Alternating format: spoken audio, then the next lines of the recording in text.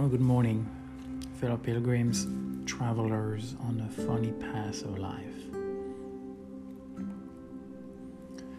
We must let go of the life we have planned so as to accept the one that is waiting for us. Joseph Campbell. Today I'm doing things reverse. Yesterday I went to the beach for a walk and chose to record my little chat there. So I will introduce it with this quote one of my teachers used to say. You can either be right or you can be close with somebody else. And I think in a way that topic is related to that little say, tinkering with it, playing with it. So without further ado, shall we?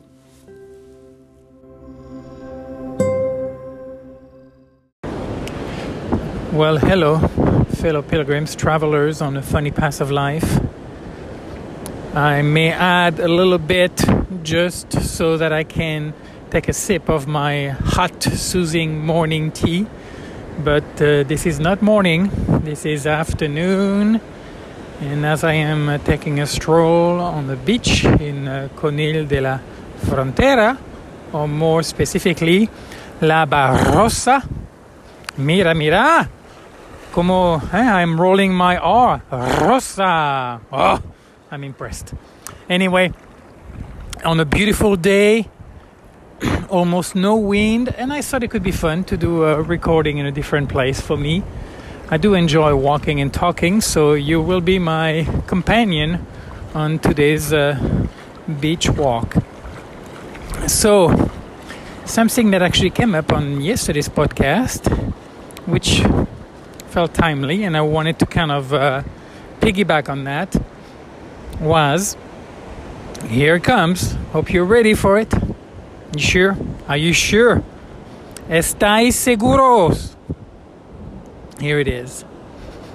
How do you remain connected with someone who states something categorically and is convinced of the certainty of the absolute truth of its statement, and you are not in agreement with that statement? How do you not so much refrain, but see that it's not useful to try to argue, because it will set the rules of opposition in motion? It will have a case, it will have a strong case because he has such a strong feeling, whether it's me or somebody else. It doesn't matter. I am not speaking about somebody specifically here. That situation was inspired from a real life situation, but the insight is mine. It's, not about her, him, or me. And so, how do I remain connected with somebody with whom I do not agree? So I'm not going to lie, so I'm going to say, I don't agree with you, which that very statement will set up defenses, because for whatever reason the person is convinced, and therefore my opinion is not worth more than his, but the other way around is the same. And I am aware that by opening that door there will be a rise of tension, and also at the same times I may go into some kind of explanation as to why, but that is not so important, because the kernel, el grano aquí, the core of it, the essence of it, is how we behave in those situations. And when we become reactive, one of my teachers used to say, if you're reacting to something, it's yours. This is not an accident. This is an opportunity for you to look at something about yourself that you are either not willing or not capable of doing on your own. So the world gives you opportunity with those people and those situations where you get triggered. What a nice word, to be triggered. And you almost like go to sleep because you go in automatic, yeah? It's like the cruise control is set there. You don't have to think about it. I get it. I am in defense mode. Somebody's attacking us. I'm going to protect us. And that may have been useful in the past, but what do I need it for now? I am not a child. I am not powerless. I am capable of standing my ground. I do not need somebody to agree with me to feel good about what I believe. I don't want to digress too much, though. The part to me that's interesting is there are situations in which we feel triggered. There is something in us that responds, that just can't help itself. We are very poised, very well controlled, behave most of the time. We are politically correct. We say the right thing at the right time. We do what's expected in the world and vice versa. So everything is nice. We keep our places nice and tidy. And then once in a while, something happens that just fucks it all up. And then how do we behave when that happens? What even are we thinking in our futile attempt to create some order in our way? In the way we see it, it's order. It's something that makes sense and we feel comfortable. And we feel that by doing it in such a way, life will be better. We are trying to optimize. And then yet, however hard we may try, we lose everything in the end. So, are those situations just obstacle to maintaining a comfort, to maintaining those 72 degrees Fahrenheit and sunny, and with a light breeze outside, your perfect air-conditioned life? Or what about if those things, when they arrive, sorry, there's a little Chihuahua woman jogging. I mean, a very little one on the beach. Very cute. I like to watch dogs running and playing on the beach, kind of like children. Anyway, sorry about that. A little side saying for you. So, to go back, how do we view those moments with tension and frustration and anger and judgment and victimization?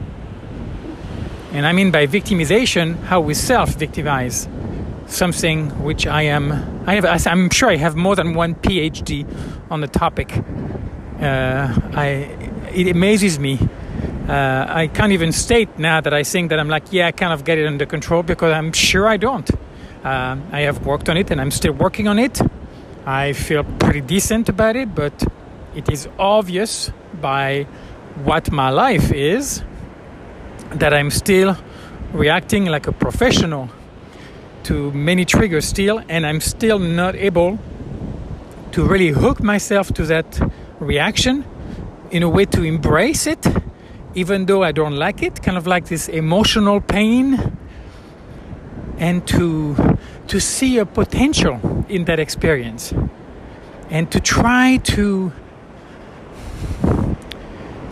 challenge myself, to increase my ability to tolerate discomfort and to resist the urge to prove or to try to convince somebody else how my view of things is better than his or hers.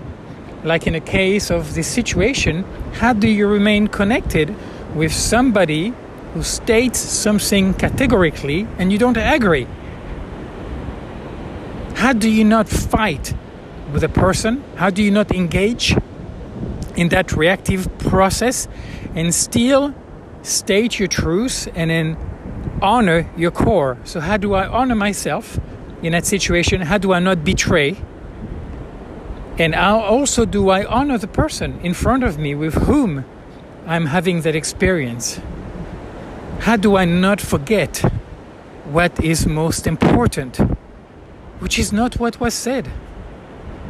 What we say is forgotten so easily, but the feelings, the sensation of the moment when I'm going through the motion, like, oh fuck, what am I going to say to you if you're saying that so clearly it's like this whole idea of objectivity. My advice to anybody who tells you what I'm saying has nothing to do with me, it's the objective truth, I would say run away from that person. Anybody who believes that through words, and I'm not saying that objectively, that's Anthony's understanding at the time. I have said that before, disclaimer again, I am not claiming to hold on to any truth, but this is my dynamic evolution. Evolutioning. Evolving. I want to go evolving truth. So you'll have to excuse me. Sometime I want to go to Spanish or a little bit of Italian, but I will refrain myself. And so this is just what I feel, what I think at this time. If I had to state what my truth is at this moment, that I don't believe that with words we are capable of express something which I believe includes this world, this reality, but includes way more that we are not capable to measure with those very senses with which we measure an experience or allow the experience of in this life. I believe there is more to it than meets the eyes. So I don't believe that the experience can be shared, can be stated, but I believe some kind of a higher state of reality can be experienced through our beings, involving more than just my mind, my eyes and my ears and the likes. And when I have that experience with somebody, if somehow I would be able to muster that flame, or to feed that curiosity or that playfulness with those things, I'm going to feel what I'm going to feel. I'm going to feel frustrated, angry, or judge, or whatever it may be. And it's okay to let that be, but to not get attached to it. And then to realize that there is something even more juicy if I am to stay just a little longer without judging, without refuting or negating that person and that action and condemning that person, saying you are wrong, to not indulge in this self-righteousness. I don't agree with you, but I have no idea what right is, and for sure I have no idea for anybody else's but me. But I'm feeling that, and I also want to honor that. And I also believe that the feeling that I have is not an end in all. It's not an end in itself. It does not end there. It is a doorway to something else. I think I've talked about before emotional pain and how I am trying nowadays to feed that story, that emotional pain is actually a gift. And instead of avoiding it, erasing it, or treating it, or whatever it is, to do anything that I can to maintain my 72 degree and sunny weather, to actually believe, and to really believe that this is a gift. This is a painful gift, but this is a gift, and my life will become richer if I am able to integrate and to incorporate those emotions, to accept them instead of being so reactive, to welcome them, and to be able to stay without trying to resist them, which it seems to me when I try to resist, when I react, I accomplish something that seems to self-perpetuate that. There is this silly story about this woman in Florida. She has this child and she's in an abusive relationship, and her husband is very, very physically abusive. And one evening after a support group therapy session, she realizes I can't go on anymore. And she talked to somebody from the organization, and they tell her there's a place in Alaska. They're looking for volunteer. If you want, they will give you a new head start. And that wouldn't give you a new head start. That will give you a new opportunity to start over. And so she goes. She takes off. She doesn't tell her husband, and she takes off with a child, and she goes to Alaska.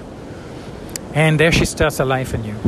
And in Alaska, if my memory serves me right, the ratio of women to men is way, way more in favor of women. There are way more men to choose from for women. And eventually she ended up meeting somebody. And out of hundreds of men that she had to choose from, she picked the one that was abusive. I know it's a little cliche, but yeah, you cannot run away from that. You can procrastinate, but but there's a possibility that you would self-perpetuate it and you will reinforce it. And that is fine as well, because I believe that eventually there will be steps that will be taken and then progress that will be made, however that happens to be. I guess from the angle from where I'm looking at, or trying to look at, or trying to make myself believe I'm looking at it, is the idea of like a spiritual hack. Yeah, instead of a biohack, instead of doing that, it's kind of in a spiritual realm. Could it be that I can really milk those experiences more and benefit more and get more? Get a better yield, a better return on my investment. I guess that's kind of what I'm choosing to believe. I hope it kind of makes sense, or some sense, or a little sense. Or at least some of you are like, hey, I learned a new word today. It is kind of pretty cool, because I sometimes share the link of this podcast to people I talk to on language exchange, so from all over the world. So an interesting range of people. But that was my little chat on the beach, La Barossa, today in southwest, well, really south, but on the west coast of Spain. A beautiful day. It feels to me as if winter is definitely over and the rainy season. Now that I know what the heck I'm talking about, it's just a silly feeling, and I just want to express it. The sun is really here. It feels wonderful to be outside. I am enjoying being able to work outside. Looking forward to cutting some grass. I'm clearing a lot of brushes. I bought some plants today, so I will be planting, vegetables. And spring's in the air, kind of a saying, which I know it's not the same for everybody. A little shout out to Antonio, to whom I talked to yesterday, and he said he lives about 90 kilometers from Paris, and he said it was like -4, -5 degrees yesterday. So yeah, and then I still have to read that article about Texas that seems to have been hit by a strong cold front. So, but here, the weather is beautiful. Of course, we don't have the crowd yet. We have surfers, and this area, I think, is kind of known also for surfers. But never-ending beach, and and the sea as a companion. So, I think I will leave it at that. I think I would like to do a summary, actually. So the idea of to value the connection to the person with whom you're having this reaction more so than the reaction itself. To see it as a blessing that that person has enabled you to bring out some kind of automatic response that you may want to revisit and to transcend or to update, actualizar la experiencia, cambiarla. o superarla. And that is definitely something that I'm working on. There is what they call the bell curve or the learning curve. You know, the green, very comfortable, you learn nothing. Then you have the yellow-orange, which is uncomfortable or challenging, but which has the most potential. And the red zone, where you're shitting your pants, and then you're not learning anything either. So the idea is to kind of teeter a little bit on the edge, you know, to kind of be like, a little more. I think I can handle a little more. Let's see what happens. Let's see what I'm capable of.